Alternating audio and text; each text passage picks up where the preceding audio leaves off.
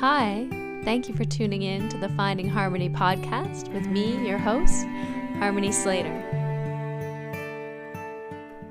Hello, welcome to this week's episode of the Finding Harmony podcast.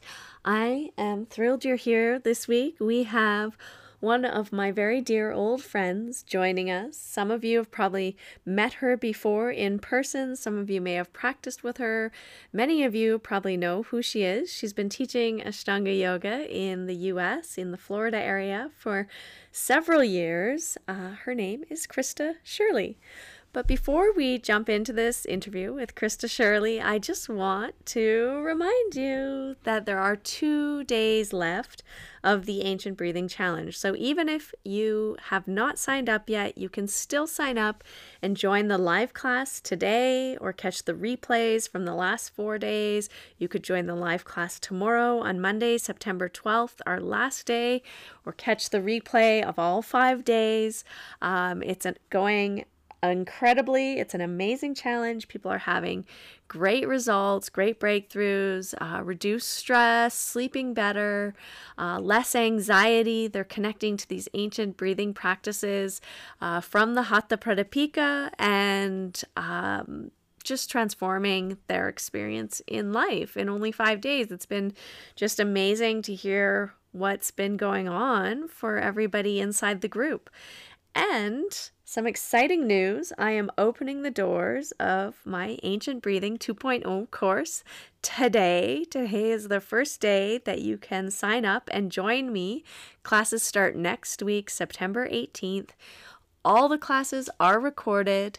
This is a great way to deepen your connection to the breath, to really explore the Hatha Pradipika, to learn pranayama or breath work as I was taught from my teacher, Sri O.P. Tiwari, who is one of the last living gurus, true gurus on this planet, a real master of yoga and energy and pranayama. And pranayama really is the science of expanding, extending our life force, our life energy, as well as our breath. And so this is a great course for not just beginners, but yes, if you're new to breathwork, it's an excellent course for you, but also more intermediate and advanced practitioners. We're covering all of the breathing exercises that I've learned from Sri O.P. Tiwari that are also found in the Hatha Pradipika, as well as a few extra ones dealing with chakras and energy,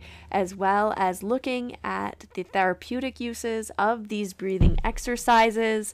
And also, we're going to examine what practice is best for you given your constitution, your Ayurvedic constitution, whether you have more air, vata, or more fire, pitta, or more water, earth energy, kapha. What practices would work best for you to help balance and keep you in a state of balance so that you can really enhance your focus on the spiritual energy and growing that spiritual energy within yourself. So there's so much incredible philosophy in this course. 6 modules taught over 7 weeks, as well as 2 bonus modules. And also with this group, if you're signing up for the first time, you're a new student to Ancient Breathing 2.0, you're also getting a very special bonus. I've never offered this before, but I'm doing it just for you, just for this group, a 6-month membership to my inner circle, which means you can practice Mysore style yoga with me every Friday. You will also get to attend regular monthly breathing and chanting classes, as well as our philosophy study group and conference, where you get all of your questions answered should they come up. And you get to join our WhatsApp group as well. So this is a great opportunity for you to just dive into really seeing how a regular practice of pranayama or breath work can transform not only your personal experience. It will change the way you look. It will change your weight. It will change your connection to the bandhas and the lightness, the quality of your yoga practice.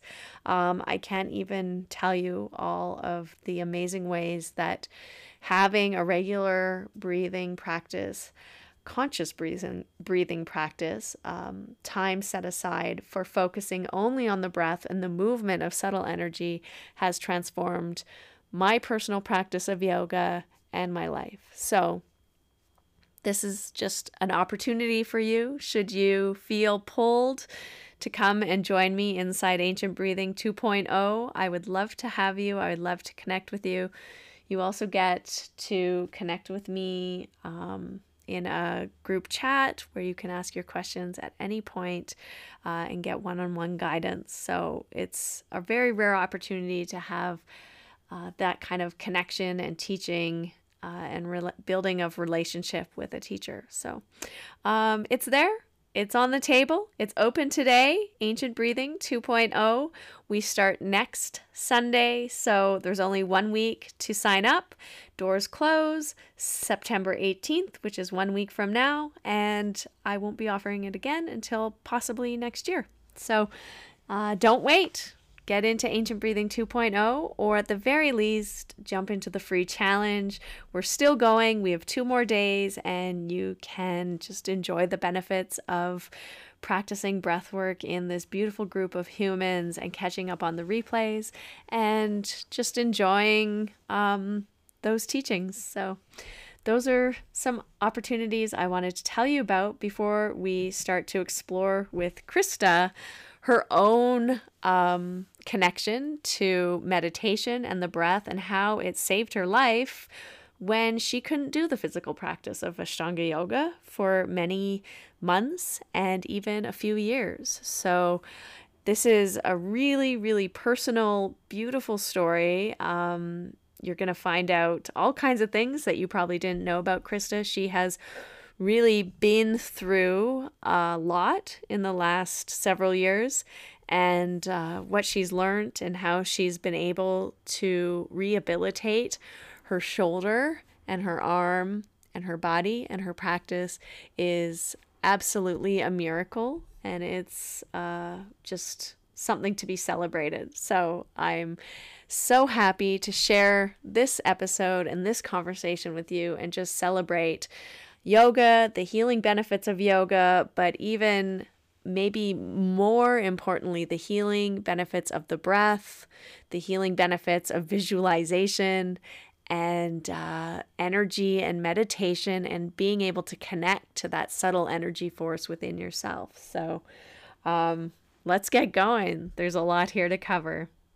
Hi, welcome to the Finding Harmony podcast. I'm your host, Harmony, and I'm here with Russell Case. Good morning, everybody. And we are joined today with a very lovely, beautiful human being who has been a friend of mine for a very long time. I knew her first. I don't think No, you didn't. And that is the lovely Krista Shirley. How are you, my dear? I am so good, and thank you so much for inviting me to your podcast. I'm really honored. It's been something that I've been thinking about for so long. Me too. And I don't know, the timing just came about. So it was great. So, Krista, well, we should probably introduce Krista. You're teaching yoga in Orlando still? You have Yes. a center? I run a morning Mysore program, but I closed my studio last April. Okay. Yeah. Do Where we are you have teaching out of? Do we have a paragraph or anything about Krista? We normally I have a didn't paragraph. write a paragraph, no.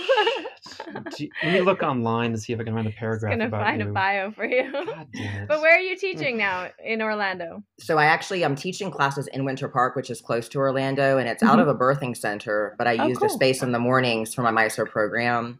During Nice. COVID, the studio suffered, and I had all these medical I had 7 surgeries in a year between 2019 and 2020. Oh, And geez. so after COVID, there wasn't anything really left to rebuild. And so I stepped back for a couple months and really just kind of focused on my rehab. And then when I was ready, actually in July of this year, I literally just started the morning program again.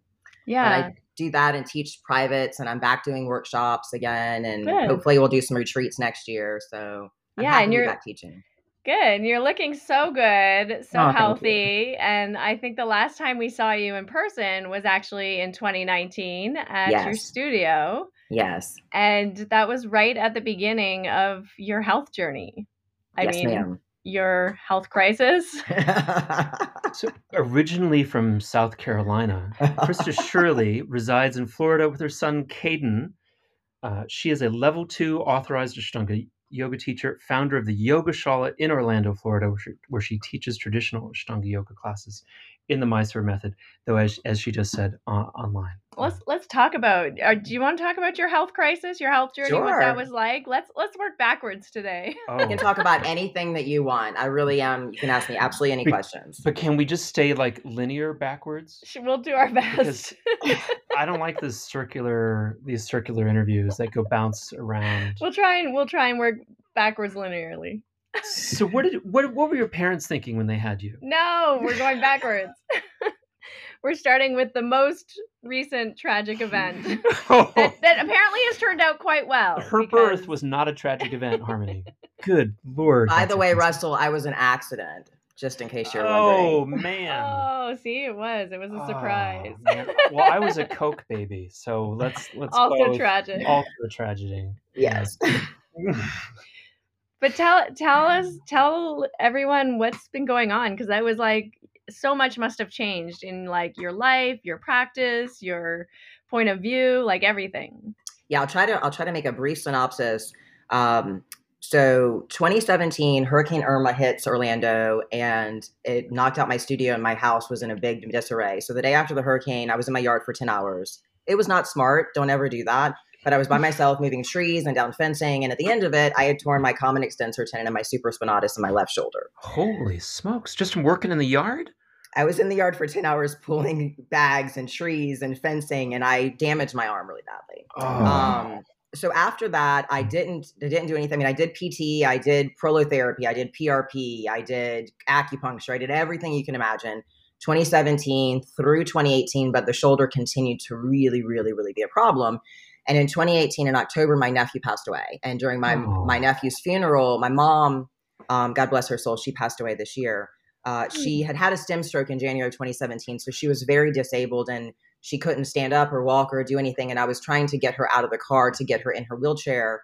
And that's when my shoulder really, like something ripped really loud. And after that, it was obvious that I needed to do something. So I actually did more PRP treatments. And then fast forward to April of 2019, I finally had surgery.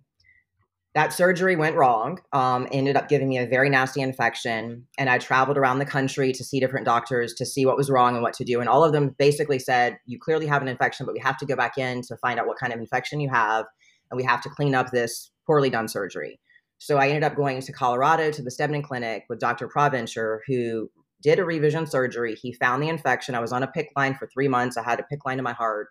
But he accidentally severed my suprascapular nerve during the surgery. Jeez. And when I woke up from the surgery, I knew something was wrong. I had pain that was unbearable, unexplainable. And essentially was kind of gaslighted by the medical industry for many months. I then was traveling the country for doctors because my pain had exacerbated and so had my dysfunction. The nerve studies were showing that my infraspinatus and my supraspinatus and my mid-trapezius were not working. And I ended up having to do several unnecessary surgeries looking back because I kept getting misdiagnosed. But with nerve stuff, nerves are very, very intricate and there's a time frame. If you don't act with nerve damage, then after 18 months, there's no viability no matter what you do. So you're left without a functioning limb. So fast forward, limb. Because as you probably know, your rotator cuff, it has your supraspinatus, infraspinatus, teres minor, and subscapularis, and 2 of those muscles were dead. And part of my mid-trapezius wasn't working either. So my scapula was no longer working well either. Oh my God. And so I went through a series of 6 surgeries to get up to the point of 5 surgeries to get up to the point of April 2020, when a different doctor finally did a nerve decompression surgery. Nobody believed me when I said, I think my nerve is severed. And we went into an hour-long decompression surgery, and I woke up 8 hours later to a nerve transfer of my spinal accessory nerve to my suprascapular notch. So basically, they took the nerve that powers your lower trapezius to try to hopefully help reinnervate some function in your supraspinatus and infraspinatus. And I was told I would have to wait a year to see if that happened. So from April of 2020 to April of 2021, I was doing as much PT as I could, but the limb was not working. I mean, I had my arm basically just hung by its side. So April of 21, we did another nerve study to see what had happened over the year. Because typically with a supraspinatus to grow, after an injury, it kind of lays dormant for a little while, and then it's 1 millimeter a day that the nerve regenerates. So that's a very long time for a very long nerve.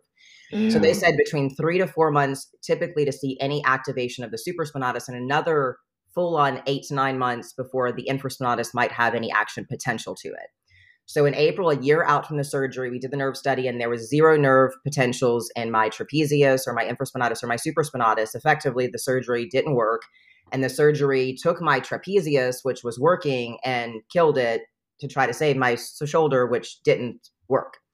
So in April of 21, my PT dismissed me from care and told me to get on disability and start seeing an occupational therapist to learn how to live with my disability. And I will tell you that from probably September of 2019 up until that point, it was a very, very, very dark time for me. I mean, incredibly dark time. The pain was unbearable. And because my limb and my scapula were no longer working well, it herniated my cervical, my thoracic, and my lumbar spine. Yeah.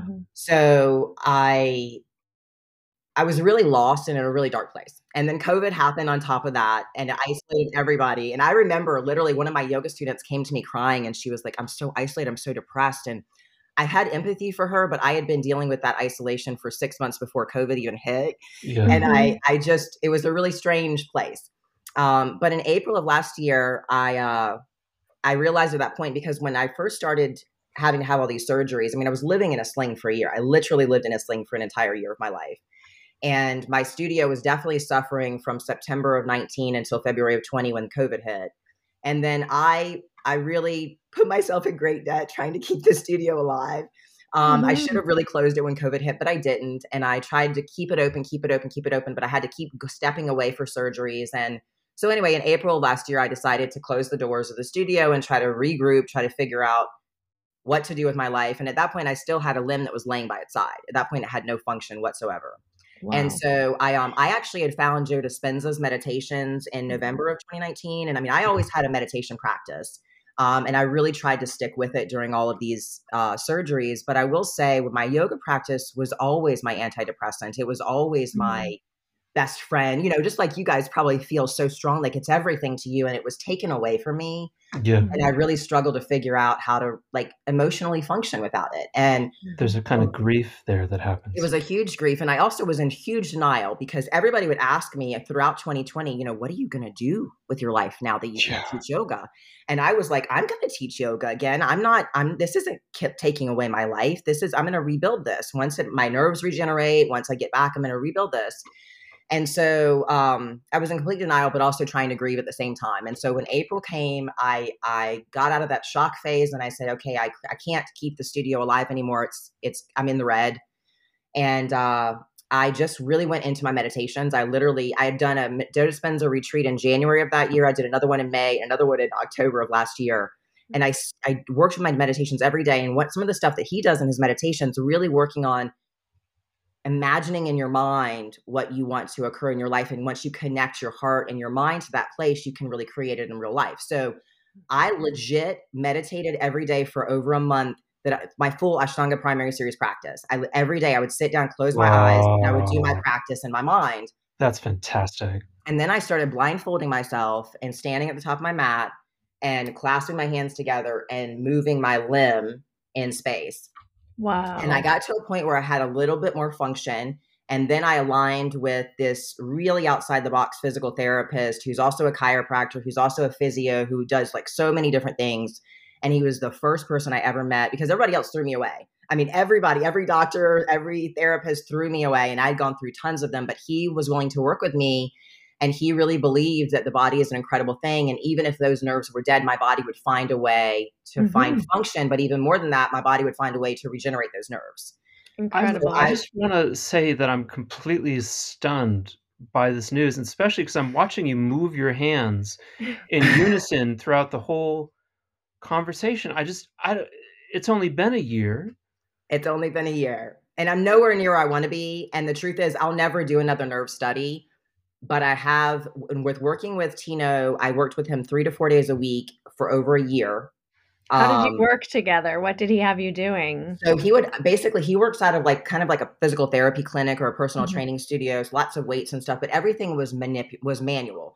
My previous physical therapist, I would beg them, please grab my limb, hold my limb in space, and then move my limb so I can help recreate neural transmission from my brain to my limb. Right. And these other PTs, that's not really known in the physical therapy world. It's not, you use bands, you use straps, if they do anything with your limb, it's like right after surgery to help keep the range of motion. But there really isn't training and basic physical therapy to help rewire the brain, essentially. So he was willing to do that. So the beginning, I can't tell you how pathetic my body was. It was just in terrible disarray. And he worked with me manually. So he would grab my limb and move it in different spaces. But really what he did that was really different, he always worked my whole body. When you go to normal PT for my left limb, they never worked my right limb. They never worked my legs. They never did anything. But he explained how my lower trunk, if I could strengthen that and stabilize that again, then it would work its way up, that I could work through my erector spine muscles. I could be talking to my trapezius, things like that. So we did very little with my upper body in the beginning. Like Richard saying the kidney wings and the kidneys being the origin of the arms, like that. Exactly. Yes, that kind of idea. And so it was a combination of him working my lower body and manually working my upper body to get me to a place where I then could work functionally in addition to that with weights. But it was always like both sides with bars. So it was nothing free weight type stuff because I had absolutely no control of this limb. It's not even just my shoulder. Really, the bigger issue is my scapula. My scapula was flying all over the place because the trapezius and the rhomboids were not supporting it. So working diligently through that year, in addition to being on my mat and doing whatever I possibly could.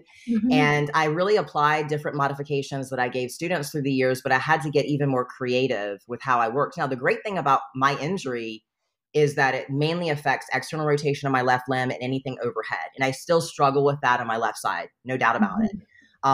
But like chaturangas, I can do a plank, no problem, even with those muscles missing, but chaturanga is really hard. And so I was finding through my practice what I could and couldn't do at that time and just trying to work with it and continuing with my meditations. And the outcome has been a year later. So April of this year, I was able to, I still work with Tino once a week, but I was able to start working with a more traditional physical therapist because I have enough function now to start doing some stuff on my own. So I see her twice a week and I see Tino once or twice a week and I do my practice every day. The pain is pretty exorbitant. It's mainly my spine. It's really the herniations in my neck because no matter what, my upper trap does all the work of my middle and my lower trap.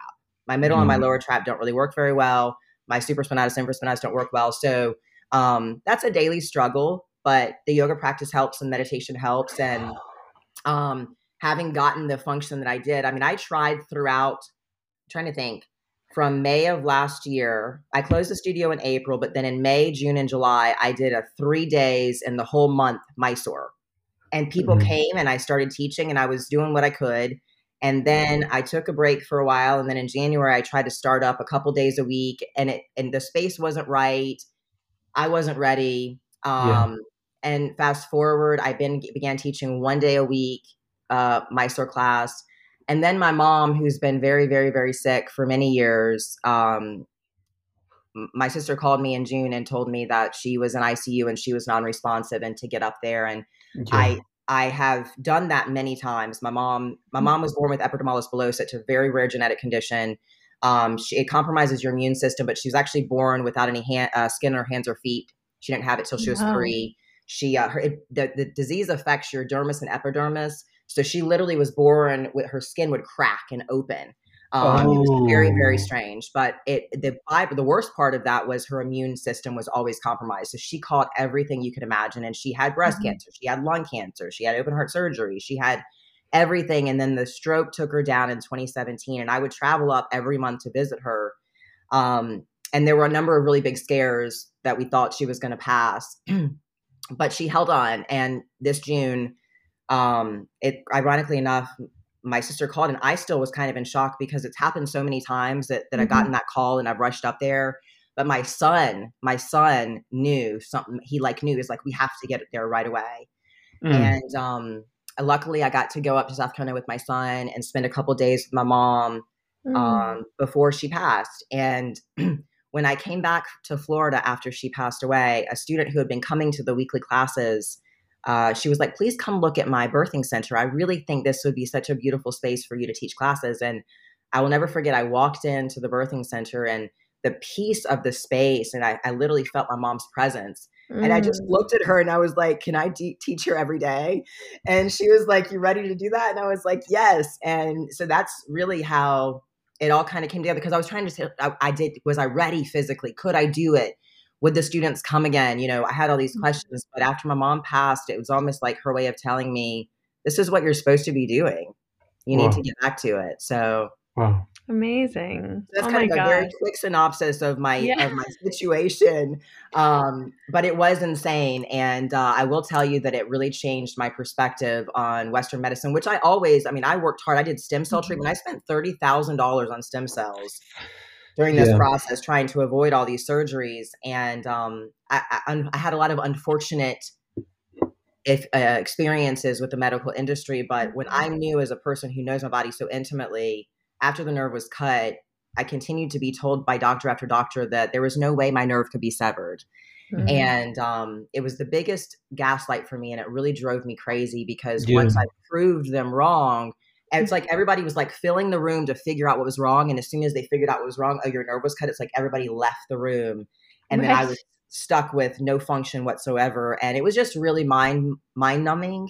But that's a malpractice case, isn't it? It is. Yes. Okay. All right. I think that's all you'll say on the matter. For now. Okay. Yes. Yeah. Wow. They have insurance for these sorts of things. They do. But I will also add one point that I might be jumping ahead of myself, but I, in my very, very deep state of depression and anxiety during all of that time, my sister, who does believe in antidepressants and things of that nature, encouraged me to get on them. And so I did that, because I thought, maybe this will help me when I can't access yoga. Right. And I just want to say, and hopefully people in the podcast hear me, and I know that there's two sides, a very, very strong argument, but I vehemently oppose antidepressant medication, because I saw firsthand what it can do to people. I have never in my life thought of suicide. And when I started taking antidepressants, those were ideations that I had until I stopped taking them. Okay. And I believe very strongly that I had to endure that so that I could share that with others. But I also believe it helped me understand my father's death a lot too. I just want to say that my suicidal ideation stopped when I got divorced. I can't recommend that enough to people as well. Amen to that.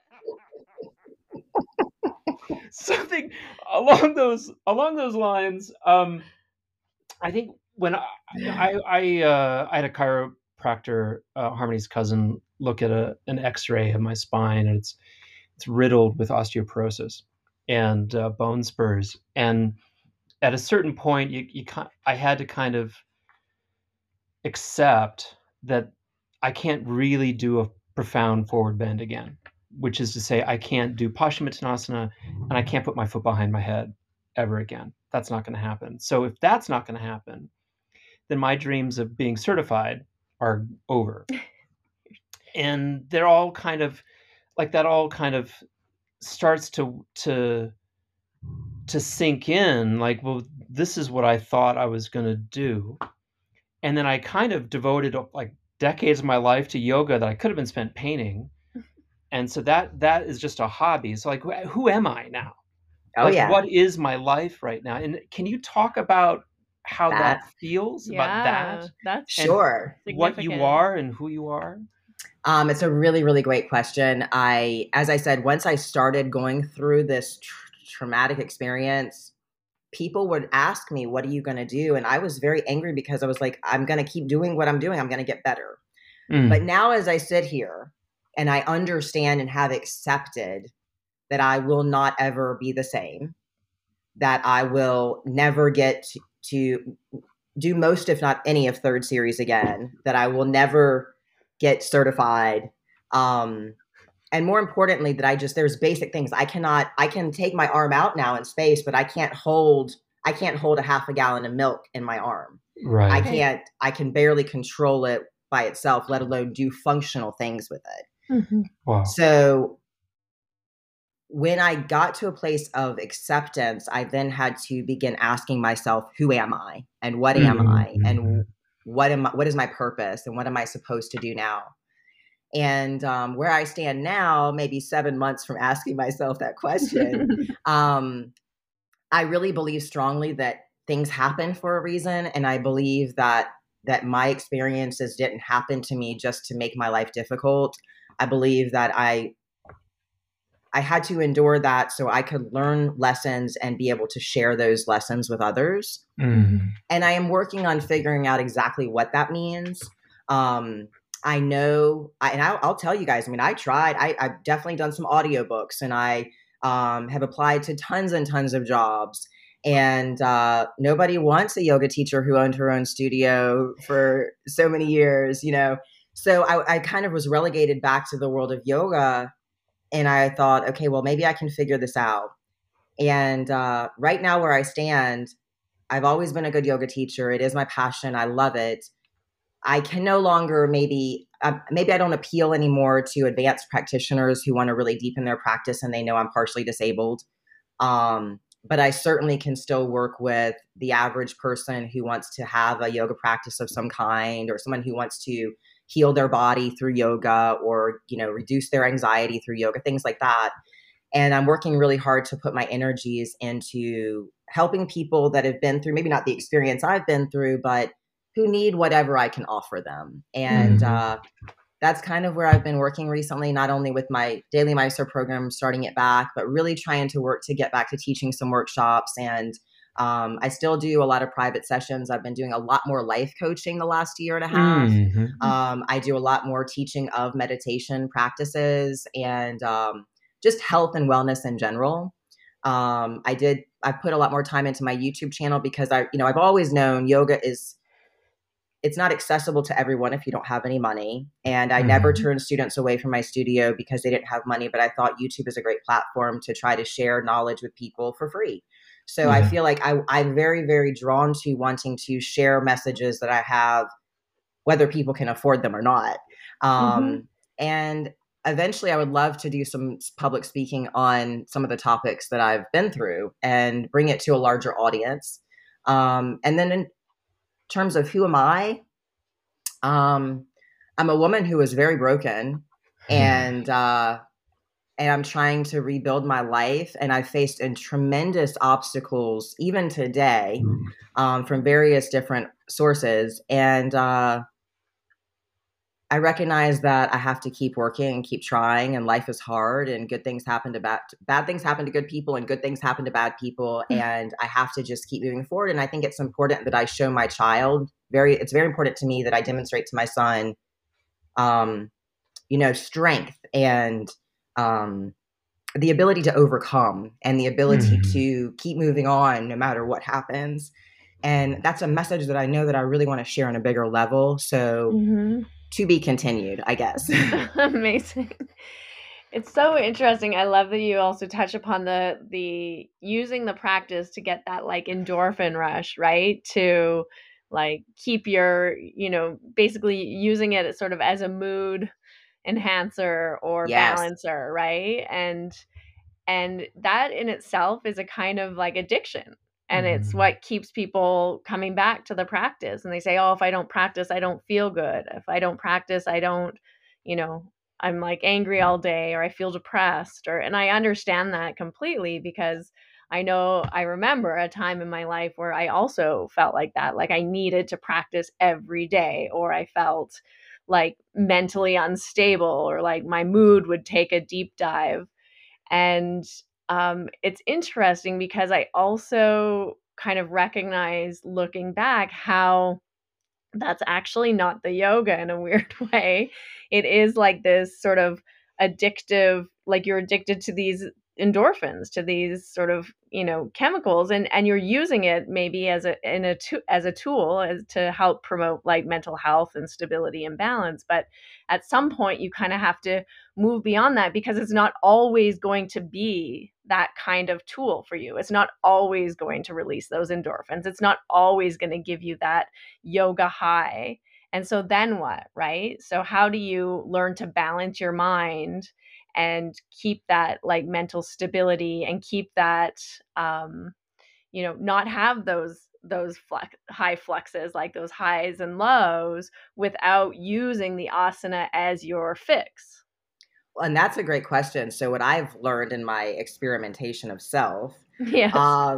Is, to your point, it helps so much, but how does it help, right? So I had to really question that, because if I couldn't access my asana practice physically, how did I do it mentally to get to that place? And what I learned was the way that Joe Dispenza brings it together is so succinct. Through the breath work, through the activation of bandhas, and through the movement and the real focus, one-pointed focus of the Ashtanga practice, we're able to bring the heart and mind into coherence every time we do an asana practice. Mm-hmm. So when I realized that, then I said to myself, okay, how do I bring my mind and my heart into coherence without the use of the asanas that I cannot access right now? Mm-hmm. And it was in addition to daily meditations and breath work, and as Guruji used to tell us how important the breath work was, I was able to recreate an anxiety release through my pranayama practice and through my meditations, and was able to find that mental stability without the asanas at all that I used to find only with my asana practice. And that has made all the difference for me personally, because now that I'm doing yoga again, I covet it just as much as I used to. It's important for me to know that I don't need to get on my mat to feel that I can release anxiety or I can stabilize my mood. I just have to access the tools that the practice gives us, but we can pull them out of the practice and individualize them. And I think that it's really important that people do know that. I think it's cool that the Ashtanga practice does become so addictive in a way, because it's such a good and healthy addiction to have. Mm-hmm. But once it was taken away from me to mourn the loss of such a coveted experience and practice, I had to figure out a way to move on. And I am really grateful and lucky that, because I really used to tell students, once you learn this practice, no one can take it from you. Mm-hmm. It is in your mind, it is in your heart and your soul, and then it is up to you to access it whenever you want it. And I found myself in a place a couple years ago where some doctor did take my practice away from me. Mm-hmm. And now I know that I can still access it even when I'm 80, or God forbid, something else happens and I really can't practice yoga anymore. I no longer struggle with that incredible pain of not being able to have something that I desperately want. And for me, I will say, as just touching back on again, the idea of antidepressants or ways to help depression or anxiety, I strongly believe yoga is a powerful therapy and medicine, and a far better medicine than any medical drugs available to us today.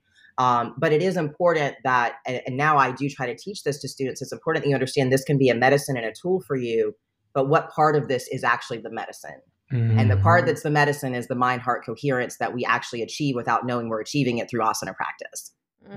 Yeah, I love that. I that's one of my favorite meditations to do these days, is like the heart, the meditation from the Heart Math Institute, which Dr. Joe Dispenza is a board member of, actually. Yes. And bringing the head and the heart into coherence, and you can even like move it down to the gut, to the belly, to the pelvic floor, and like bringing everything into coherence, and doing that just through meditation is amazing. It's such a incredible tool, and then also, like you were saying, the breath work, and anyone can do that, whether they have function of their limbs or not, as long as you can breathe, you can do pranayama, you can do breath work. And it's such a powerful tool, I think, to have. And like you say, I think that's what makes the practice so powerful, is that combination, right, of the breath, the movement, like tuning in to the heart, the mind, the like being in the present moment, you know, and using it more as a moving meditation than as, exactly, you know, gymnastics demonstration. And I'll tell you too, I think now that I really understand that to such a different degree, I don't really care. Not that I coveted third series by any means, but I do not care what sequence I practice ever again. Mm-hmm. I just care that I can connect with myself and work with my body and my mind. And I hope that translates later to being able to help other students who get into that really addicted place, which I was in at one point. I think we all have been in. Yeah. You know, we want the next pose, we want the next sequence, we want. And now I really understand how to just be and just appreciate whatever is now. Yeah. Yeah. It's so beautiful and so important. And maybe it is, like you say, like part of the progression, part of the path where, you know, you kind of have to go through the different phases in order to reach that space, that place. But it is necessary to reach that place, I think. Otherwise, you don't really get what the yoga's for or what it's doing. Exactly. And I certainly hope that no one else has to endure what I did to reach that place. Right. But I hope it doesn't cost you what it cost me. But I understand now. Yeah. If we could go back to a previous epoch in your life. Sure. Because we're doing this in reverse, you said. Or we could go back to the beginning. Now. No, we're not going back to the beginning. We're gonna keep with. Let's go back to the future. No. So we're gonna go back to the future. So it just struck me that your organization and your fortitude, your will to thrive and live is so much a piece of you, and is what's gotten you through this period in your life. It reminds me of when I met you, Krista, the first time. I had gotten involved in an organization, the Joyce Foundation, with Gene Ruffin, and Gene has a bunch of charter schools near Orlando, and so we were going to fly down there and find somebody who could run the show for us. And I called Tim Feldman, Tino, and Timo and Kim. I called Tim, and it was like, really, there's no question, like, oh, you want to speak to Krista. Krista's the best person for you to speak to about anything like this. Oh, that's sweet. And so I remember so clearly driving, you know, down that windy road with all the Spanish moss and the old oak trees to get to your studio, and meeting you there, and just being overwhelmed by your organization and your energy. And Gene and we walked out, and he said, you know, she's gonna be running the organization. and so they're not going to need us for very much longer. And I wonder if you can talk about that period in your life, 2011. You've got I think you got a 1-year-old at that time. I did. You've got a studio, and now you're being presented with, okay, now you're gonna teach yoga to kids in Orlando. And what was going on for you in that period of your life? Like, it was right after you met Harmony, I think. No, it was not. Just a couple of days, I think. We go way back. A couple of days after you met Harmony, as I understand. I've known Harmony since like 2003, I think. Yeah. Oh, come on. But anyway, I will say, you know, Russell, that was a really, really, in a lot of ways, a wonderful point in my life, because my son was a year old, and my studio was a little bit older than my son. And I had so much energy, but I've always been very passionate about wanting to help people in various capacities. And I've always just treasured this practice, and I've treasured the lineage, and I treasured my yoga teacher. And when you presented me with an opportunity to help bring yoga in schools, I felt so excited about it, because I had a very challenging childhood, and I didn't have tools to really handle anxiety and depression growing up. And it was not until I found yoga in college that I really felt like I found a true solution for my lifestyle, like for me to sustain a really healthy mindset, attitude, lifestyle, everything. It was when I found yoga that it really all clicked for me. And I felt like I was so lucky and so blessed to ever even be a little part of something so big that could really make lasting changes in the lives of children. Because if you can introduce these concepts and principles to children when they're that age, oh my gosh, oh my gosh, what's possible for them. And even if those kids didn't like it then, or they didn't stick with it for long then, when they're 20 or they're 30, I knew that they would still remember the teachings they were being able to be exposed to. So for me, I was very honored for that opportunity, but I was extremely overwhelmed. I'm not going to lie. But I wanted to do it all. And I used to think, I really did. I can't say that I thought I was invincible, but something along those lines, right? Mm-hmm. I got very little sleep. I probably slept an average of 3 or 4 hours a night just with my son and my business alone. And then adding on the responsibility of starting up this program in Orlando, it was overwhelming for me, but it was incredible for me. And I was able to do it. And I literally remember when I first started teaching the classes at Ivy Hall and getting the program off the ground. Ivy Hall was 50-minute drive from my studio. Wow. And I would literally 50. Oh my goodness. So I would teach, I would get up even early. I think at that time I was waking up at like 2:30 in the morning, do my practice. Then I would teach the mornings that I would teach at Ivy Hall. I had another teacher come on to finish the last 30 minutes of my Maestro program. And I would drive to school and I would teach all day. And I would drive straight from school to get my son and then be mommy and went home to bed, manage the business, and then do it all over again. But it was such an incredible experience for me. And I'm so grateful that I had the opportunity to be part of it. It didn't help my relationship with my ex-husband, but there was really nothing to help that. So that's when things started to fall apart. No, it's not. It's actually not. They were falling apart years before that. So yeah. No, that's incredible. Yeah, I think that's like a hallmark, a Krista Shirley hallmark. Just the amount of energy you bring to everything you do is, I mean, it's overflowing. I have to say that that was such a crazy. I was given a job that I didn't know how to do either, and so I was trying to learn how to be your supervisor. In San Francisco, while you're doing a job that you're trying out. On top of that, I was supervising Sharon Moon in Kenya. It's her birthday today, by the way. Happy birthday. Happy birthday, Sharon. Happy She's birthday, Sharon. 74. She just got Botox injections all in fillers in her face, she told me, for her birthday. It's awesome. She recommended it. And so I'm like, every day was a nightmare for Sharon in Kenya. It was like always a problem every day. But I felt like I could just rely on Krista. Everything was going to be fine in Orlando. I would check in with you. So how you're doing? Great.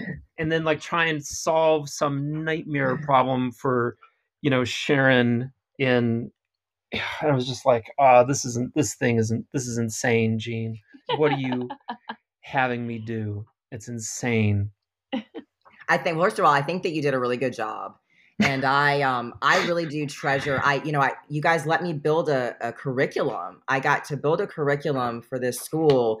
And the year that I taught at Ivy Hall, I really treasured helping them learn discipline, B, helping them be exposed a little bit to Sanskrit and world history and so many different concepts that this tiny little school in, I don't even remember what county in Florida it's in, but it's in Lake Helen, which nobody knows where it exists. These kids really were getting something so cool.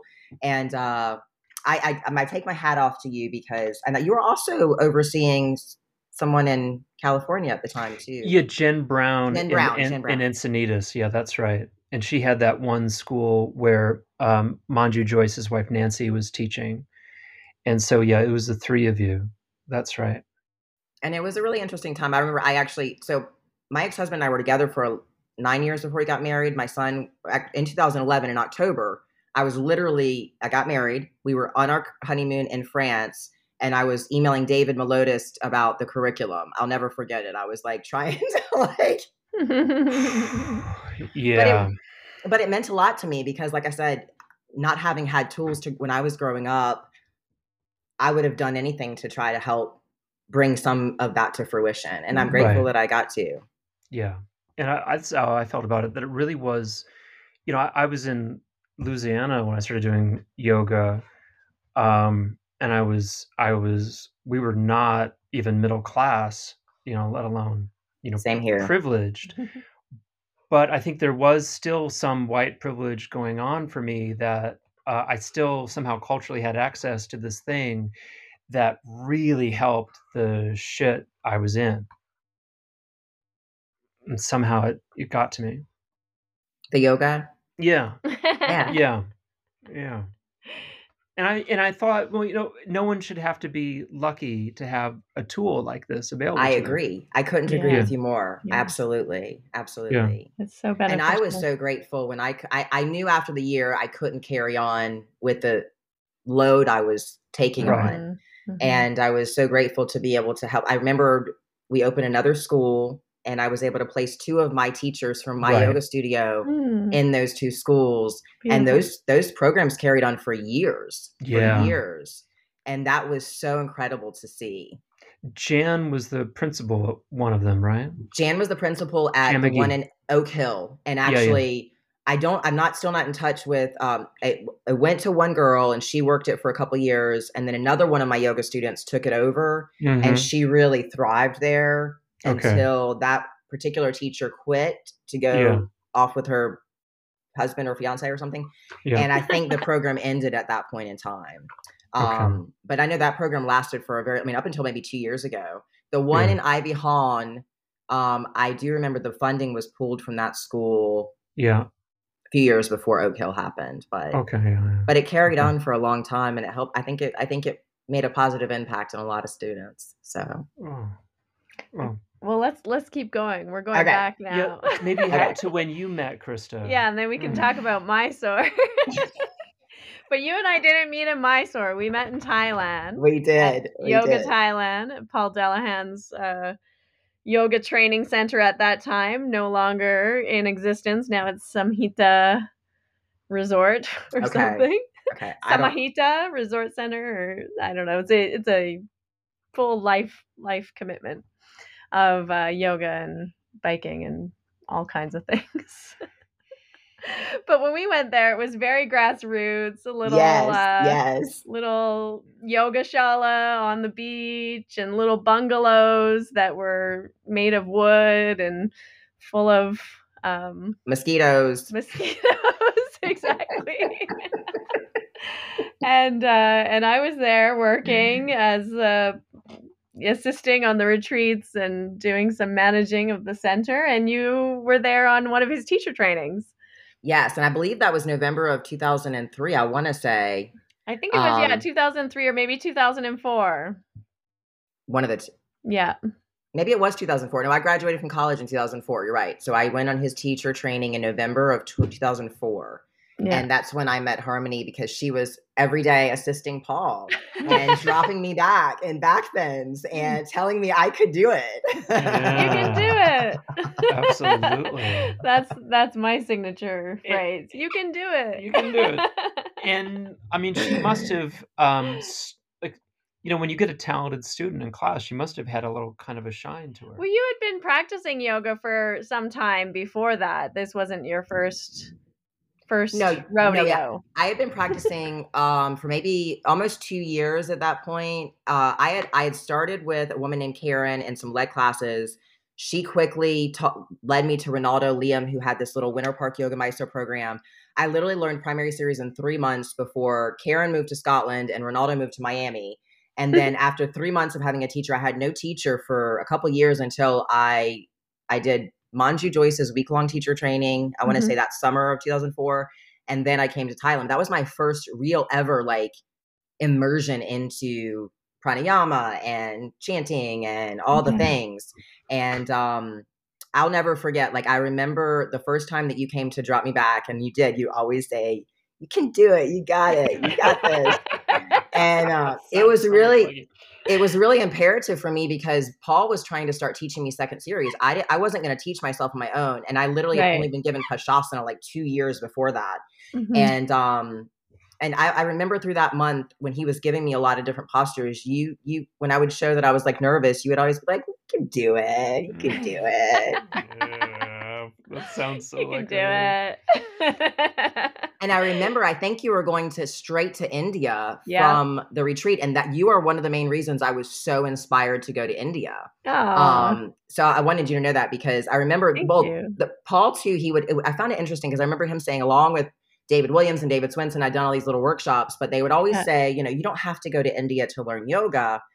And I saw Paul going to India to study with Guruji. And so I was like, well, if you're going, I really want to go. And then you were telling me you were going, and I was like, oh, I'm going. Yeah. And you came like that year, like 2005. And then I saw you in Mysore. I always like to ask this question because I think it's important for especially the listener at home who may not have been to India. I was dead broke. I was homeless, living in my university closet. Like I had found a closet to live in, and scraped together the money to go to India, and that's how I did it. And it just like I think it's so impossible for so many of our listeners to imagine. Like, how did you do that? How did you to get the money together? How did you get there? How did you buy the ticket? How did you do that? Because I kind of actually have a fun we story. were both kind of scrappy. And we were always like, there's like trust funders who get to go, and then the rest of us are like dirt poor hustling, and like hustling little old ladies, barely able to eat. And we come back and we have zero money and are like living in our parents' basement or in a closet. Yeah. You know? Yeah, no, that's pretty much my story. When I'd gotten back from Thailand, I began working full time teaching yoga for a while. And a quick backstory too, I was supposed to go to graduate school after I graduated, but my mom was really, really sick for a period of time. And so I deferred graduate school and had been practicing yoga. And then I came back and started teaching yoga classes. So when I was getting ready to do my first trip to India, I bought a one-way ticket, but I thought I was going to go for a month. And at that point in my life, my ex-husband and I were still dating, but we had broken up, and I had actually bought him a ticket to India. But we were broken up. And I decided, since we were broken up, right before I left, I literally put everything I owned in storage. I gave up all my yoga classes. I gave my clients to different yoga teachers. And I told myself, I don't know when I'm coming home. And I had very little money, but I had prepaid for the ticket in January of the year, and it was May, and I was going. And so I had a couple $1,000s to my name, and I mean a couple. And I went to India. I arrived on May 1st. And actually, my ex-husband decided to come along with me. We got back together at that point in time. And he actually studied with Guruji and Saraswati for a couple months, which is funny because we never did yoga. But I actually went with a yoga student of mine and my ex-husband on my very first trip. And my 1 month turned into a 10-month period of time abroad. Wow. My yoga student stayed for a month and left. And Kwong left after a couple months and went back home. But after the first few months in India, Guruji was going on tour. And so I went back to Thailand and did some studies. I want to say it was just a month of studies in Thailand, and then went back to India. And I was absolutely hooked. And I will say I started doing work while I was in India. I used to, in my previous life, I was a massage therapist. And so I was doing massages while I was in Mysore, and that paid my rent. It paid my shala fees. So I was able to stay and stay and stay. And that was at a point back then, you could stay in the country for 6 months, and then you just had to do a quick hop. Yeah, that's right. And come back. And Guruji would let you stay as long as you wanted. Yeah. So I had no intention of coming home when I did. I actually had, I'm sure you remember the Russian cars. Yeah. They had just built their mansion. Their mansion in Gokulam. Yeah. And I was the first person to rent that space. They literally had a big puja dinner the night before. Yeah. I stayed the night in the apartment, and I woke up to robbers robbing me. Oh no! Legit, there was a man. I was laying in my bed. There was a man staring over me like this. Oh my God. With his hand on the wall. And I just started screaming really, really loudly. What? They ran off. Fuck. Yeah. And I had just paid for another month of shala fees. And I had to go spend the day at the police station with Ramesh and Rocky. And Ramesh had to speak on my behalf because I'm a woman. And there was no husband or father for me. I mean, I was like, what is going on right now? Yeah, why is there a single woman in India living on her own? She must be a prostitute. Exactly. So that was like mind-bending experience. And then I had no money, and I had to get my new passport, everything. So I remember having to go to Saraswati Oh my and gosh. tell her what happened and say, can I possibly have my shala piece back so I can get home? Oh, my God. man. And she said no, of course. No, she said yes. She did. She Oh, did she's it. a sweetheart. She really did it. But Oh, I wasn't sure if she would, but you she got to totally be did the it. only one. Yeah. I got robbed in Saraswati's house. Really? Yeah. That sounds terrifying, though. Well, Oh I mean, my I gosh. wasn't. You didn't have a man standing Sleeping. over you No, while you were sleeping. Oh my God, I would have screamed so loud. The cleaner I went did. into I my did. bathroom and stole my last $50. That happens to everyone. Yeah. It really does. I mean, I'll be honest with you guys. I feel like I can say this now in public, but Morty, 2013, 2012, I had stayed in the house. I guess Saraswati's house was right next to the Shala. Yeah, that's right. My son was 2 or 3. Anyway, I bought a washing machine, and he was like Sharat's college friend, Murti. And like, yeah, really, really close Super friend. close, yeah. And that year when I left, I put my washing machine in storage with Morty. And when I came back the next year, I found out he'd been renting it out to yoga students all year. The washing machine? Yeah, that's so smart. Jesus. And I couldn't get it back. I couldn't get my washing machine back because he had rented it to somebody else. Oh my God. I was like, oh, only in India. Yeah. But yeah, so that was my first trip. And I once I went home, I was totally broke. I had nothing to my name. I literally spent about a year rebuilding classes, making enough money. And I did the same thing. I went back to India for 3 months. And then 2007 and 2008, I went back for 2 or 3 months. And then 2009, I went. And that's when I'll never forget. Sharat told me after practice one day that I needed to come to the office. And I thought I was in trouble. Sure. And you were. You're very much in trouble. And I actually did not I did not want to get authorized when I did, because I knew what a responsibility it was. Yeah. And I remember it's emotional. Very emotional. And I remember Guruji and Sharat were in the office with me and talking to me and asking me questions, and then told me that they were going to authorize me and I needed to go home and open a yoga school and start a traditional Mysore program. And I was thinking to myself, I'm not ready for that yet, buddies. I'm just not ready for that. But it was, in a way, it was necessary, and it was like an interesting catalyst to my life, because that was in February of 2009. And then as soon as I got back to America, I took that responsibility seriously. And so I found this little space and I started a morning Mysore program. I was looking for a bigger space. I wrote out a business plan, and I, was trying to get money. And the gentleman who rented my first real space in Winter Park, looking back, he really gave me a chance, because I was just this like 20-something yoga teacher saying, oh, I'm going to open a yoga studio. Will you like trust me to pay rent every month? Yeah. And he totally did. And actually the day after I signed a lease for the space, I found out I was pregnant with Caden. Oh, wow. And so I really birthed 2 things at the same time. And I remember being pregnant with my son in the morning Mysore classes. My first year, I mean, I don't know how it was for you guys, but I would either sit there with no students all morning or with maybe 1 or 2, and I would just chant over and over and over again, if you build it, they will come, like the Field of Dreams. Yeah. And it really worked. One is worse than none. Honestly. I agree. Yeah. And it's like you're just sitting there with 1 or 2, and it's like, if it was nobody, I could just at least practice. I could do my own practice. I could at least do my own practice. That's kind of where I am again, though, guys. I mean, most mornings right now, I mean, if I have 5, I'm like, woo! Yeah, I know. It's a labor of love. It's not for the ones who want to be famous. That's for sure. Not at all. No, stop.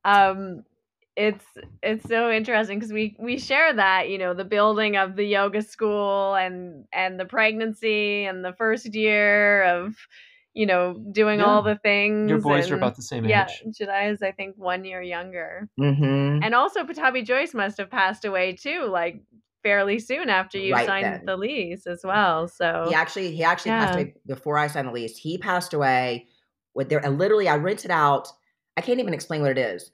It was the back space of a building that was like an additional build on, but it was really kind of like a warehouse space. Yeah. It happened to have a little podunk shower in it, but it held 7 people. And that was the first space I opened. And Guruji passed away the day after I opened that space. Wow. Yeah. What about the experience? Because you're speaking to people who know you, know your experience of being in the Mysore room in India. But if you were to say to the public, what was it about being in that room that called to you, that said, yeah, this is my place now. I'm going to go back to India. I'm going to spend every dime and make sure I get back in that room every year for 3 months, no matter what the cost? I'm really grateful that you're asking this question because I want to very clearly answer it for you. When I arrived in India, I had no idea what I was doing. And I honestly regretted it in the very beginning because I was jet lagged. It was so hot. It was like the hottest summer of like 100 years. And my very first practice in the Shala, when Guruji came and did the opening prayer, I cried and I cried and I cried. I felt his presence and I felt his energy and I felt like this is my teacher. I have a teacher now. I really have a teacher now.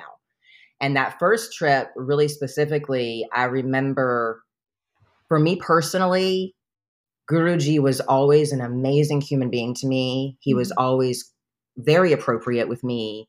And I chose him not only as my teacher, but as a father figure I never had. Right. And so his presence to me alone was so magical. But I also want to speak of the energy of the Shala and the room and the community and the dedicated practitioners. Because back then, if you guys remember, it was still so small compared to what it is today. I mean, I know it was bigger than it had been in the 80s and 90s and things, but 50 people, 40 people, not uncommon. It was just such a small, beautiful, intimate environment. And it was all so like-minded in nature that we really, really were so dedicated and devoted to our spiritual practices. And we all really, I really feel like the people that were there in those years, nobody was running after an authorization ticket. It was about being there and being a student and studying and being part of a community. And it was so magical to me. I mean, there's no other word to use to describe that. It was a magical experience and it was so supportive in nature. And yoga practice, the Ashtanga practice, I always feel like is, washing you from the inside out anyway. But it's, that's on steroids when you're in Mysore. It's just such an intense and a powerful and wonderful and positive, intense experience. And I was able to shed so much of who I wasn't every time that I went to India. That's what drew me back, because I could go and I could leave all of my life behind, all of my struggles, all of my issues, my identity even. And I could go and I could just be a student and be nobody.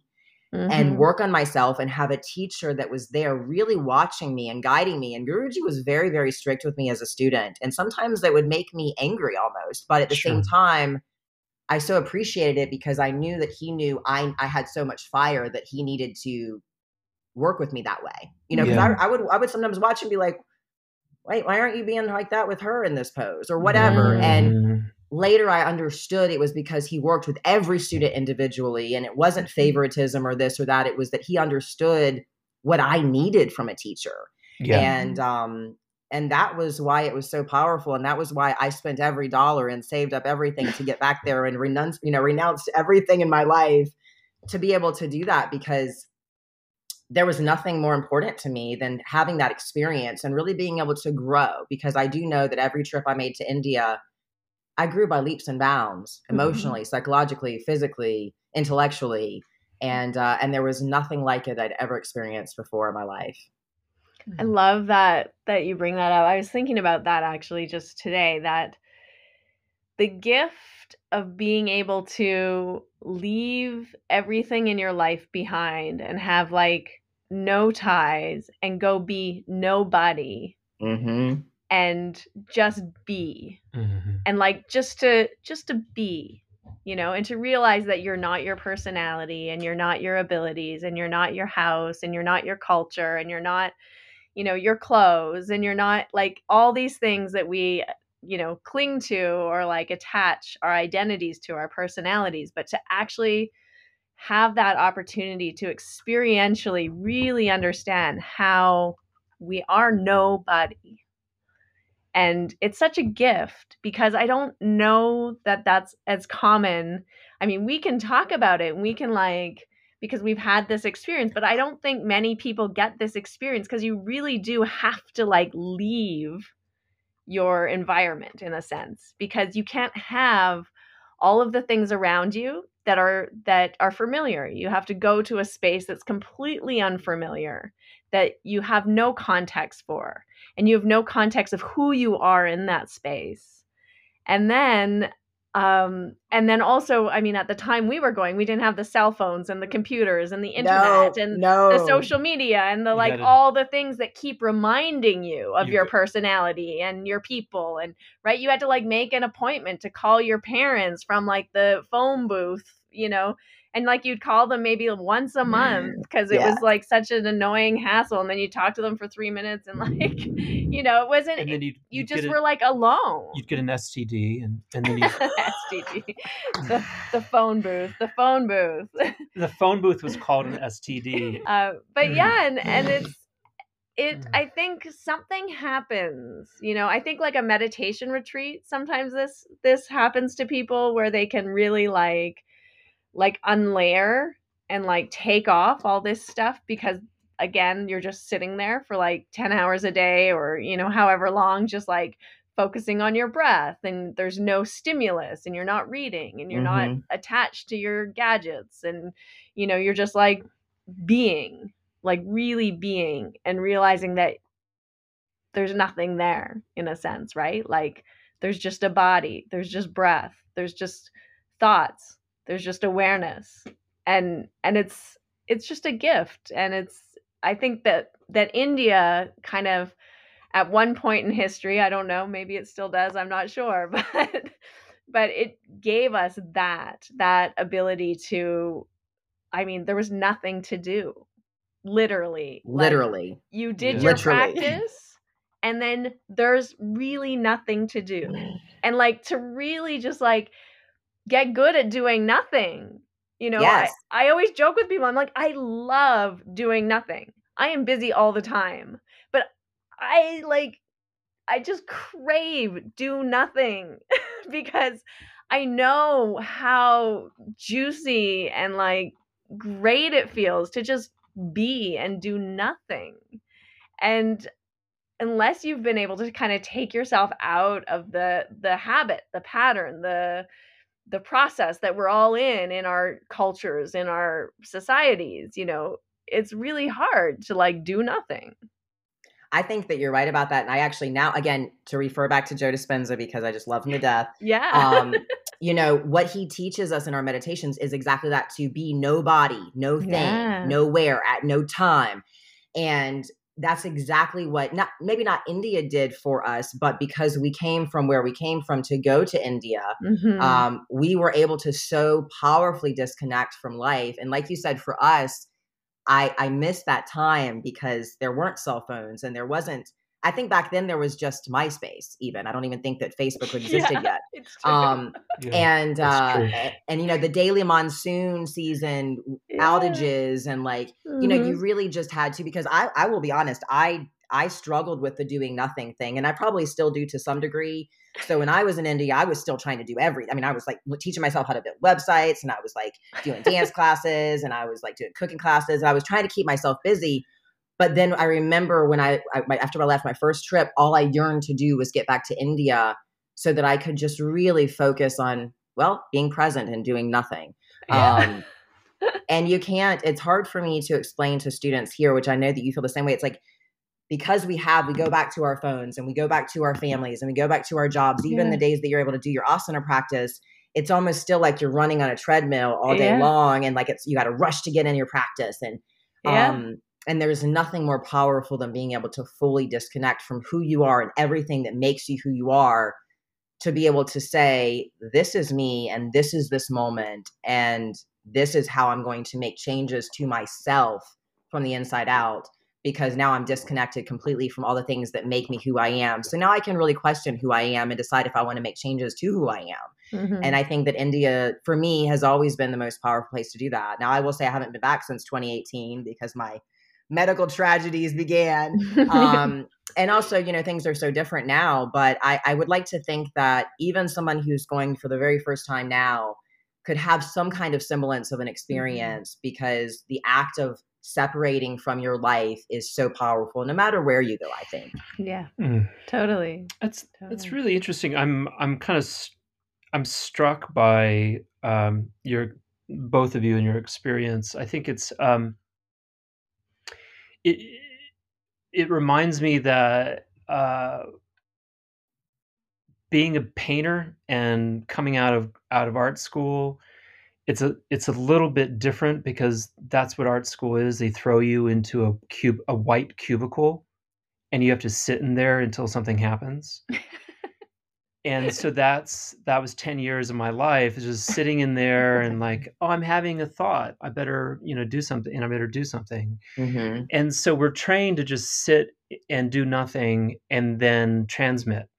That's wonderful. And so going to India was no different from being a graduate school. I would just go into my room and I'd do little paintings of fruits. I'd make portraits of people. I'd work on paintings, and that was, I've been used to doing nothing. And it infuriated me when I had roommates who wanted to be doing fucking dance classes and cooking classes and go to fucking Jayashree and go downtown and do fucking shit all the fucking time. Like, can't you just fucking do nothing, please?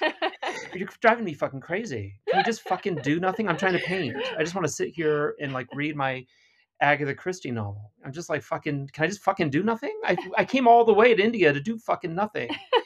It's good we weren't roommates my first trip then. Oh, God.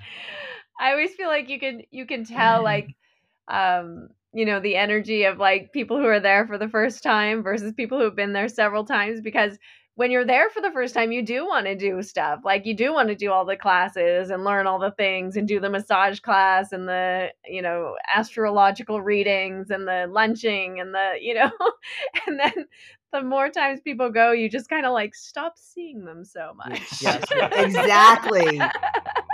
Amen to that, because I'll tell you, especially my last 4 trips. I mean, I was never really having meals with people. I wasn't socializing. I was practice and back to my home either with my son or trying to meditate and or taking really long walks.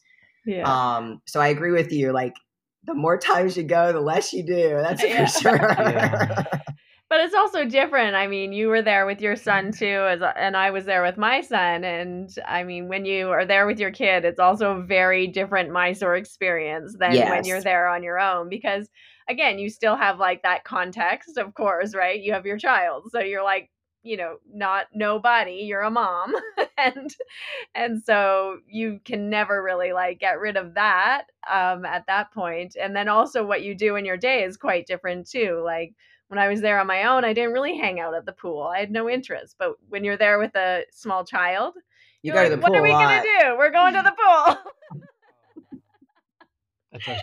That would drive me crazy. It still drives me crazy. That's what you got to do. You got to keep your kid cool, keep them entertained. Yeah, get that energy out. And I mean, we spent a lot of time kind of hanging out, and you have lunch with people who have kids, so the kids can like drive each other crazy and not drive you crazy. Yeah. So yeah, it becomes a very different experience, Mysore with children. It's also a beautiful experience in some ways too, because for me, I was always so grateful to have the help. Time. Yeah, we could get some help in the mornings, and then just have time with your child to like hang out and be together and not have to, rush to the next thing, the next place. Yeah, exactly. Be working all day and like But I will say, nice. My first trip to India with Caden, he was a little over a year, and I was crazy to bring him at that age. Yeah. I literally felt like that entire trip, I was trying to keep him from dying. Yes, 100%. Falling in a ditch or being hit by a cow or by a rickshaw or like whatever. It was like a very intense experience. But then the next year I brought him, it was definitely more mellow. He was still really young, but way more mellow. And my last trip to India, I actually got to go alone. And like you say, I'm so grateful for the time that I got to spend with Caden in India and have that experience. But I was really, really, really grateful for that month in 2018. Yeah. And I didn't really go to meals with anybody. I spent a lot, like I'm very good friends with Rocky. And so I was, I'd go see Tina or Rocky or people that I knew who lived in India. And I'd spend a lot of time on my own walking and it just really, really cherished the quiet time. Like you said, that quiet time for me has become so precious, but it didn't used to be as precious as it is. And I think that unless you get that experience of India, it's hard for you to understand what a beautiful experience it can be, you know?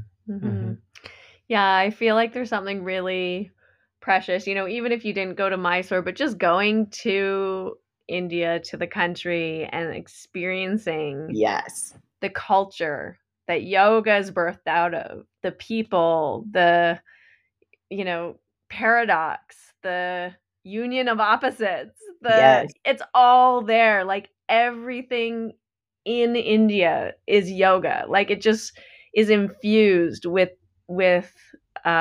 beauty and also like sorrow at the same time. And it's just like, I don't know, to be able to hold those two opposites and just see like, oh, like it's perfection. And it's not this or this, it's both at the same time. It gives you that experience. And that's the yoga, right? It's like so beautiful. I'm glad you mentioned that because I always felt that way, right? So when I would come back to America, like I'm sure you felt this way. You love going to India, and then right before you're about to come home, you can't wait to come home and have, the things that you have at home that you don't have in India. Clean food. Every time, clean food, the occasional toilet paper, things like that. Yeah. And but every time I would come back, every single time after a month, I was just yearning to get back to India because of that very thing that you just mentioned, Harmony. That dichotomy of existence of life and how it was so perfectly imperfect, but it was so perfect. Yeah, perfectly imperfect. And so imperfect. Yeah, I know. It's hard. It's hard to you can't describe it. You have to experience it. It's like a taste or a smell or something that's like a primary sense. You know what I would recommend to anyone who is a young mom in India? In India? Living in India? Go to the circus and lose your child. Oh yeah, don't do that. Oh my God. Best thing you could ever do for yourself if you truly want to experience impermanence. Yeah. Holy shit. Go to the circus and lose your child. Oh my God. That was our last trip to India. Yeah. We launched a diet at Cirque du Soleil in Delhi. And oh my gosh. That was the most terrifying moment of my life to this day. Oh, I have he still never experienced terror. He still won't confess. No, he did. He went back and he was sitting in the wrong seat. He told me. He lost our seats. He wasn't doing that because that's not true because I looked in every fucking seat. I know everyone looked for him. They had the entire security team. There was like 100. There was not a lot of seats in there. I looked in every single one. He was not sitting. No. I don't know. Nobody knows what happened to him. But they found him after like 15 minutes. And okay, it was how long did you? 20 minutes. It was the entire intermission. Oh, that's true. It was about 20 minutes, but it felt like hours a lifetime. And days. Yeah. And I was like literally, so I have never had a panic attack like this, but I was like, I was using all of my yoga tools and still like white as a sheet, thinking my life is over. Oh my God. Like all the worst thoughts go through your head. Sure. Panic attack, like hyperventilating. I'm like, okay, you just gotta breathe. You can't be hyperventilating right now. So he suddenly appears, they find him. They had given me a guard with a comms and we're walking around everywhere. They sent out a photo to everyone in the place on their phones. Okay. And so and it's Harmony full of Indian people, and he's like this little white kid with blonde hair and blue eyes, and I'm like, so delicious. How hard is it to find him? It's a child like that is delicious. You're not gonna give that up. And so we find him, and then Harmony, I think she was emotional. Of course, understood.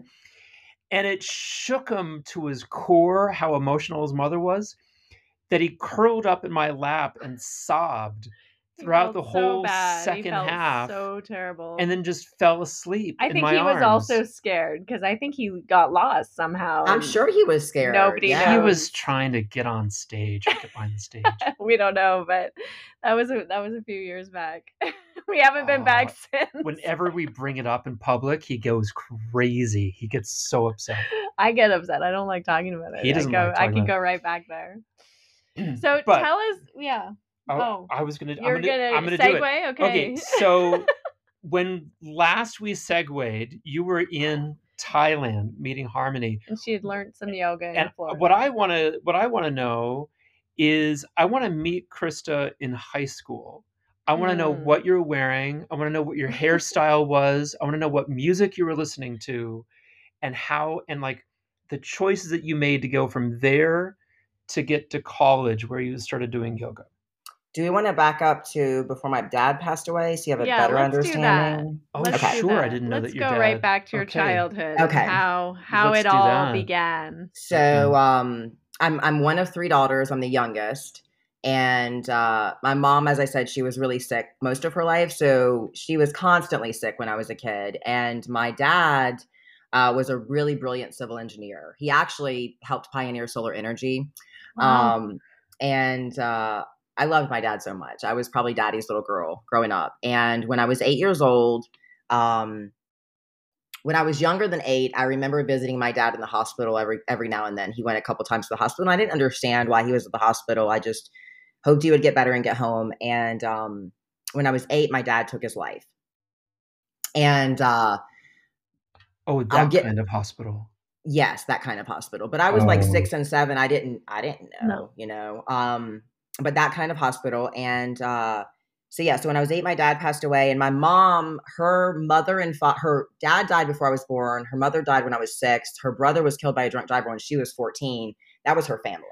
Wow. So my dad was all she had. And my dad's parents lived in Alabama, and I had 2 uncles on my dad's side, but they lived out of state. And so we had no family. And when my dad passed away, we were born into the Baptist church, Southern Baptist. And my dad used to take me to church. My mom often didn't take us, but my dad would go, and they would not bury my father in the church.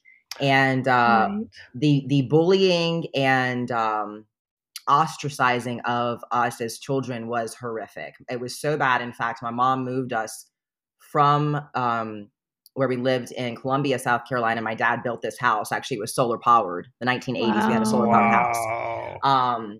We moved from there to Irmo, and then Irmo to Lexington, because we got bullied so bad in the 2 different school districts.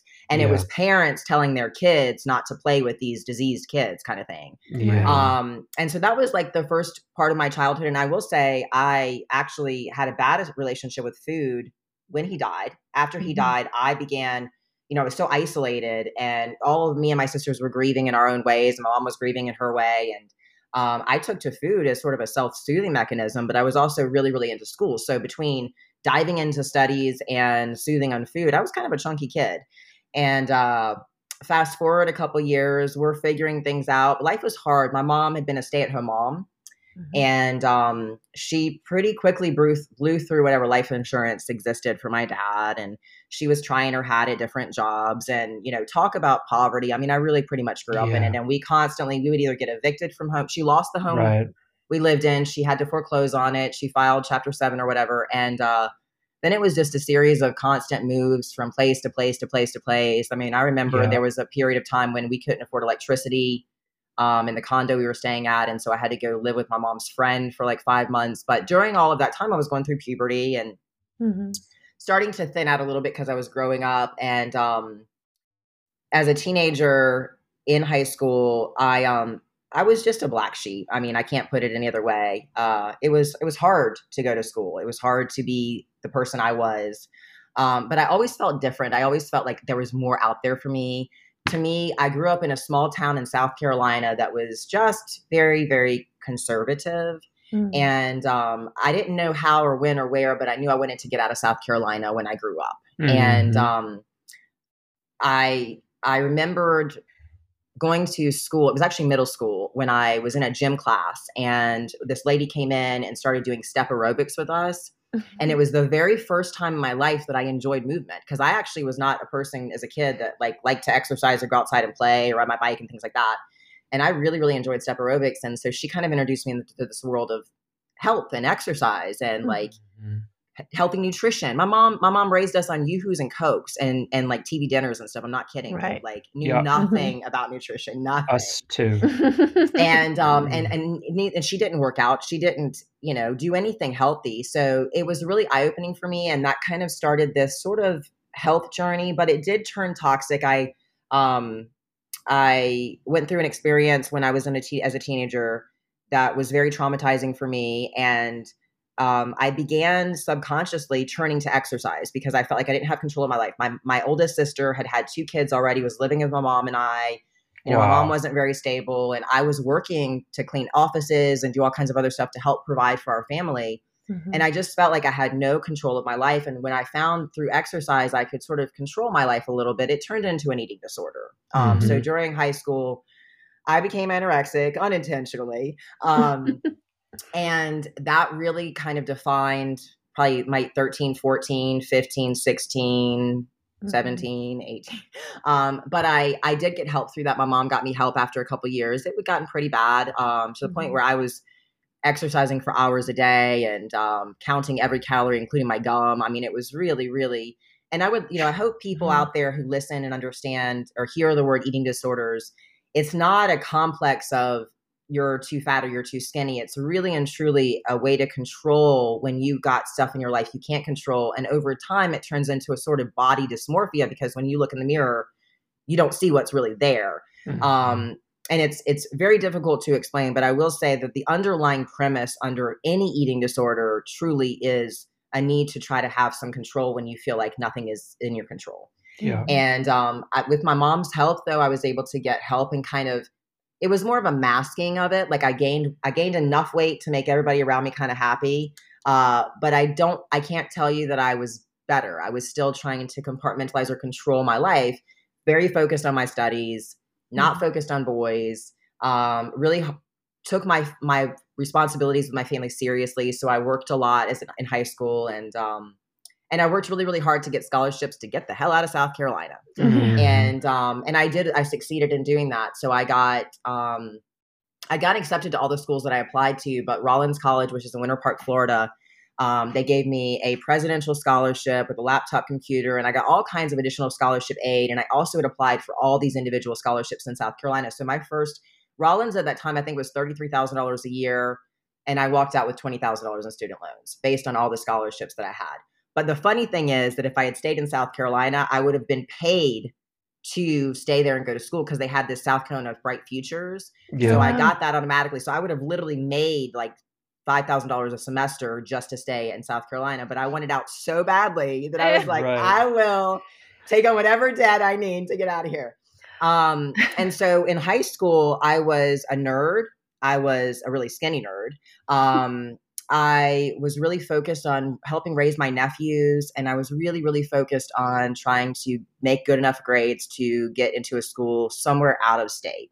Mm-hmm. And when I succeeded and I got accepted to Rollins, I came down here, and at that point, I had moved past my eating disorder actually pretty well, and I gained that freshman 20. I started partying. I had a good time with people, and but I was always still trying to work out because I knew I didn't understand intellectually enough of what that endorphin rush is or how that helps me. But I knew that when I did work out in any capacity, I felt better. I knew that my anxiety was better. So I always did reach to, an aerobics class. Like I said, I don't do step aerobics anymore. I haven't done it in many years, but I still fondly think of it because I loved doing step aerobics. I just really, really loved it. And when I was, that, didn't you, Harm? You did faith aerobics, praise aerobics, praise aerobics, to the VHS. Yeah. Good. I mean, I thought it was the best thing ever. I really, really did.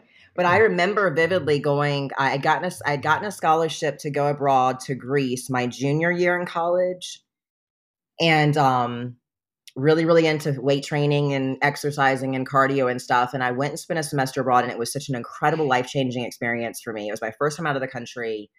And I really grew this hunger for travel that has been insatiable ever since. Yeah. And when I came back to America I wasn't even 20. I don't even remember how old I was, but I was so changed. And I felt like I came back to a world that was static.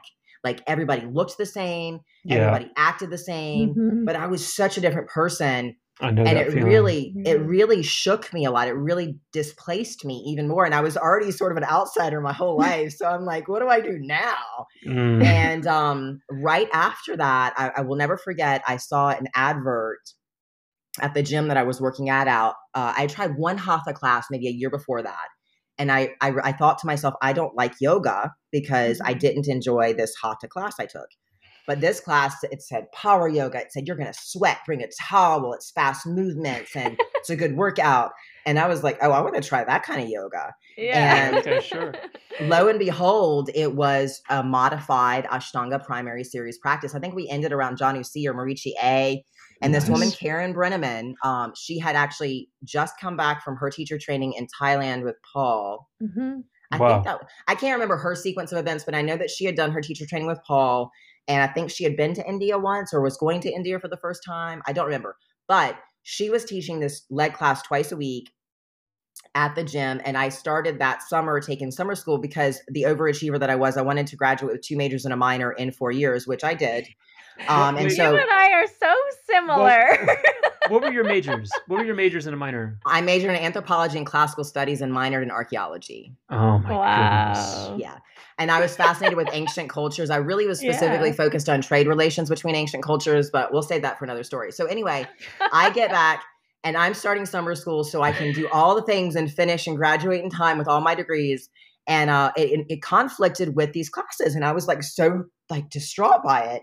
And Karen told me, okay, well, you got to go study with this guy, Ronaldo, at Winter Park Yoga. And that was kind of the beginning of that. So to go back to your initial question, what was I like in high school? I was a nerd. I didn't have many friends. I was the youngest sister, and I was picturing Zendaya in Zendaya. It's Zendaya. Okay.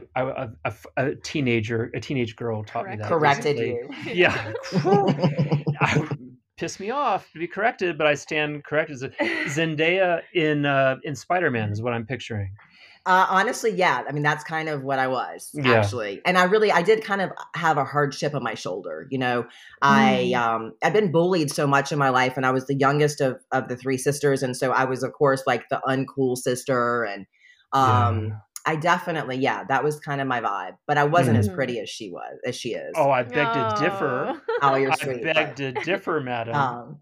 But I really poured myself into school. I mean, it was my 100% focus and my passion. And it was a place, it was almost like with studies, I could disappear. I could really disappear into a world of make-believe. And that's one reason I think I loved history and anthropology and classical studies so much, because I was so intrigued by the myths and legends of ancient Rome and ancient Greece. And I literally went through AP 5 Latin in high school. I mean, that was that much of a geek. I went to the National Latin Convention twice. Wow. Okay. That was my favorite class in high school was Latin. I took Latin 1 and 2. I didn't do what you're talking about, but I loved it. I loved it too. Yeah. I took Latin also, but only 1 semester. Okay. I was exposed to it in middle school. I'll never forget, my 5th grade year, they gave us exploratory French or Latin you could choose. And I chose Latin because I knew about Roman mythology and stuff. Mm-hmm. Right. And Magistra Reed, I'll never forget that. I love this woman to death. She's still alive, by the way. She was so cool with exploratory Latin because she really brought out the culture. Yeah. Same thing that. It's kind of what I remember initially about India when I first got to India. It was I was so drawn in by the culture of India. And I love the culture of ancient Greece and ancient Rome. And I love learning about all the different gods and the creation stories. And that's really what eventually obviously led me to my major in college, because at a young age, I already was interested. I was like, so how is it that this religion has a very similar creation story to this religion? And how did that come to pass? Mm-hmm. And so that was really what my thesis in college was on. Well, it was on an ancient shipwreck off the coast of Ulbaroon. But the point of that thesis was that I really wanted to get down to the bottom of how did trade relations interweave and help create and transmit religious belief systems. Beautiful. So that was really my passion. Fantastic. Yeah, that's awesome. I was a big dork. So you went from studying anthropology to being a massage therapist. There's a transition there. And as a massage therapist, you ended up in Thailand. So give us that shift. Sure. No, actually, so I was let me back up. So I was in college working on my courses. I found yoga after I came back from my semester in Greece, which was my junior year.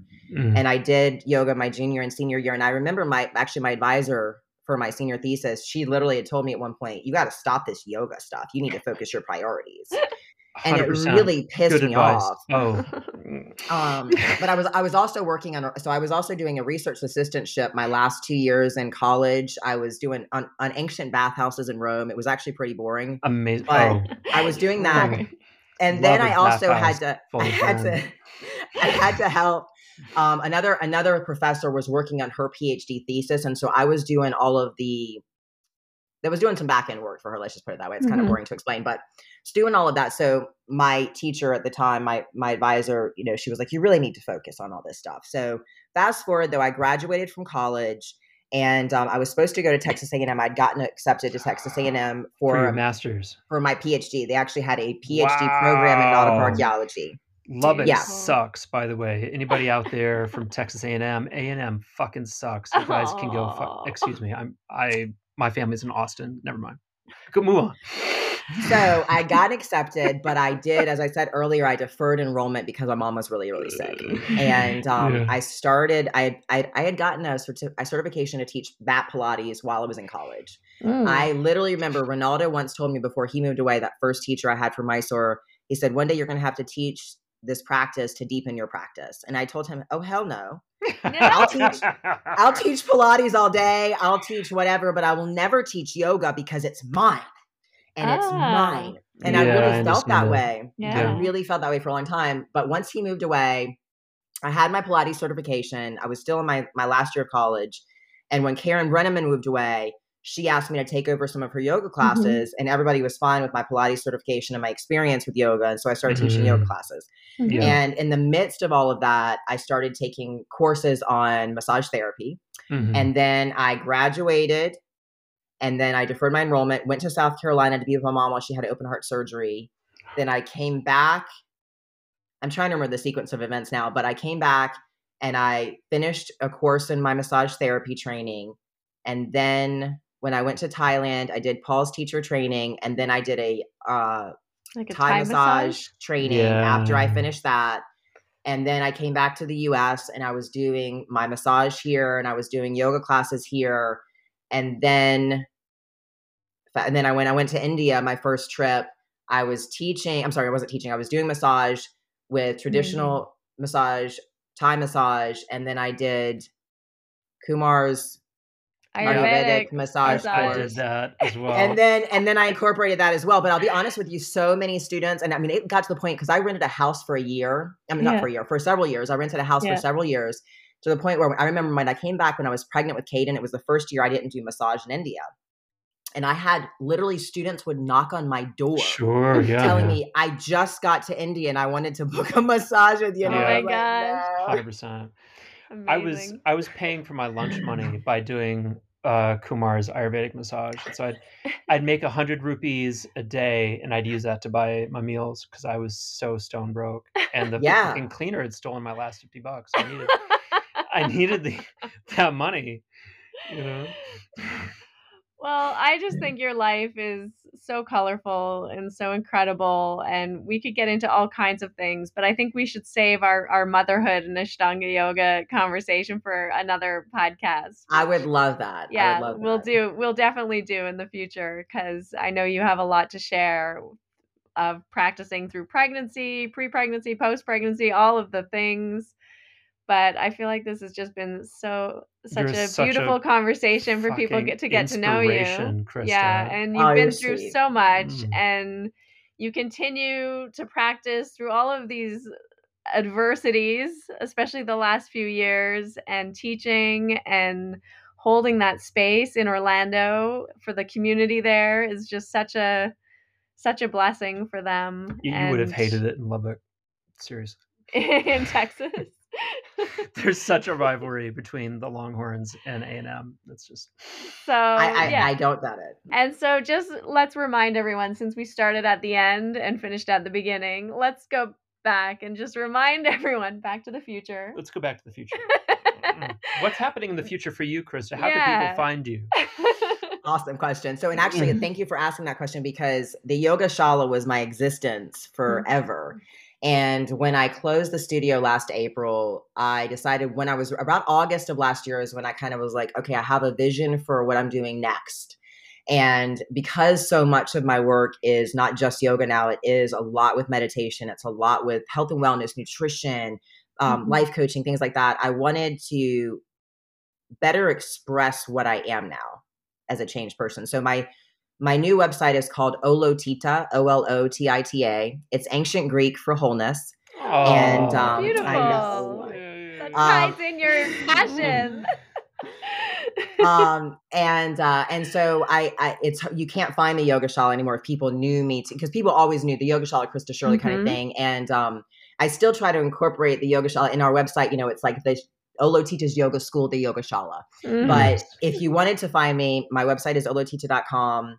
My YouTube channel, you just go to youtube.com/Olotita. And I've been working as best I can with everything that's going on in my life right now to post about every 2 weeks. But I've been currently just kind of moving through tutorial videos on the primary series, breaking down how to do modifications for the postures. And then every couple of videos, I do like a practice along video that kind of brings you from sun A to whatever posture we stop at. And that's been a real passion project for me because, as I said, I want to make sure that this is accessible to everyone. And especially after the tragedies I've experienced, like physically, I want people to see that anybody can do this practice. As Guruji would always say, you know, old man, young person, sick person can do Ashtanga yoga, but only the lazy person cannot. And it's so true. And I really want people to see that. And so you can definitely, for no cost, get on my YouTube channel. And I'm going to be in Washington, D.C. this weekend at Woodley Park Yoga, teaching an immersion. I'll be back there every month till through November. I'll be in St. Louis in November as well. Great and all of that's on my website. And if you're in that area of town, please, you know, feel free to pop in, check me out. And I'm hoping to do a yoga retreat in Morocco in June of next year. And hopefully that'll be on my website soon. But I'm so grateful and honored for this opportunity to come onto your podcast today. And if anybody out there, if anybody has questions or relates in any way whatsoever to my experience or wants some advice, my contact is on my website. And I mean it from the bottom of my heart. Like anybody out there that might have questions or want to know how they can move forward with injuries, just send me an email. Okay. Perfect. And we'll add all your links in the show notes. So it will translate. People can find you. Yeah, perfect. Thank you so much for coming. Oh my gosh, thank you both. It's a beautiful opportunity to chat with you. And I just want to say to both of you that I think you're two amazing people, and I was so delighted to see the two of you come together. No, Thank you. I met both of you in very different points in my life. Yeah. And I actually, I don't think I ever ran into you in Mysore until after I met you, Russell. Yeah. But I just, you're two beautiful souls, and I'm so happy to see you both together. So, sweetheart. Thank you. Thank you. Thank you. Thank you. Thank you. So nice. Okay. Big love to Caden. Yeah. Definitely. Thank you. Thanks for listening to this episode of Finding Harmony with me, your host, Harmony Slater. You can find out more information on my website, harmonyslater.com, and I look forward to connecting with you again soon.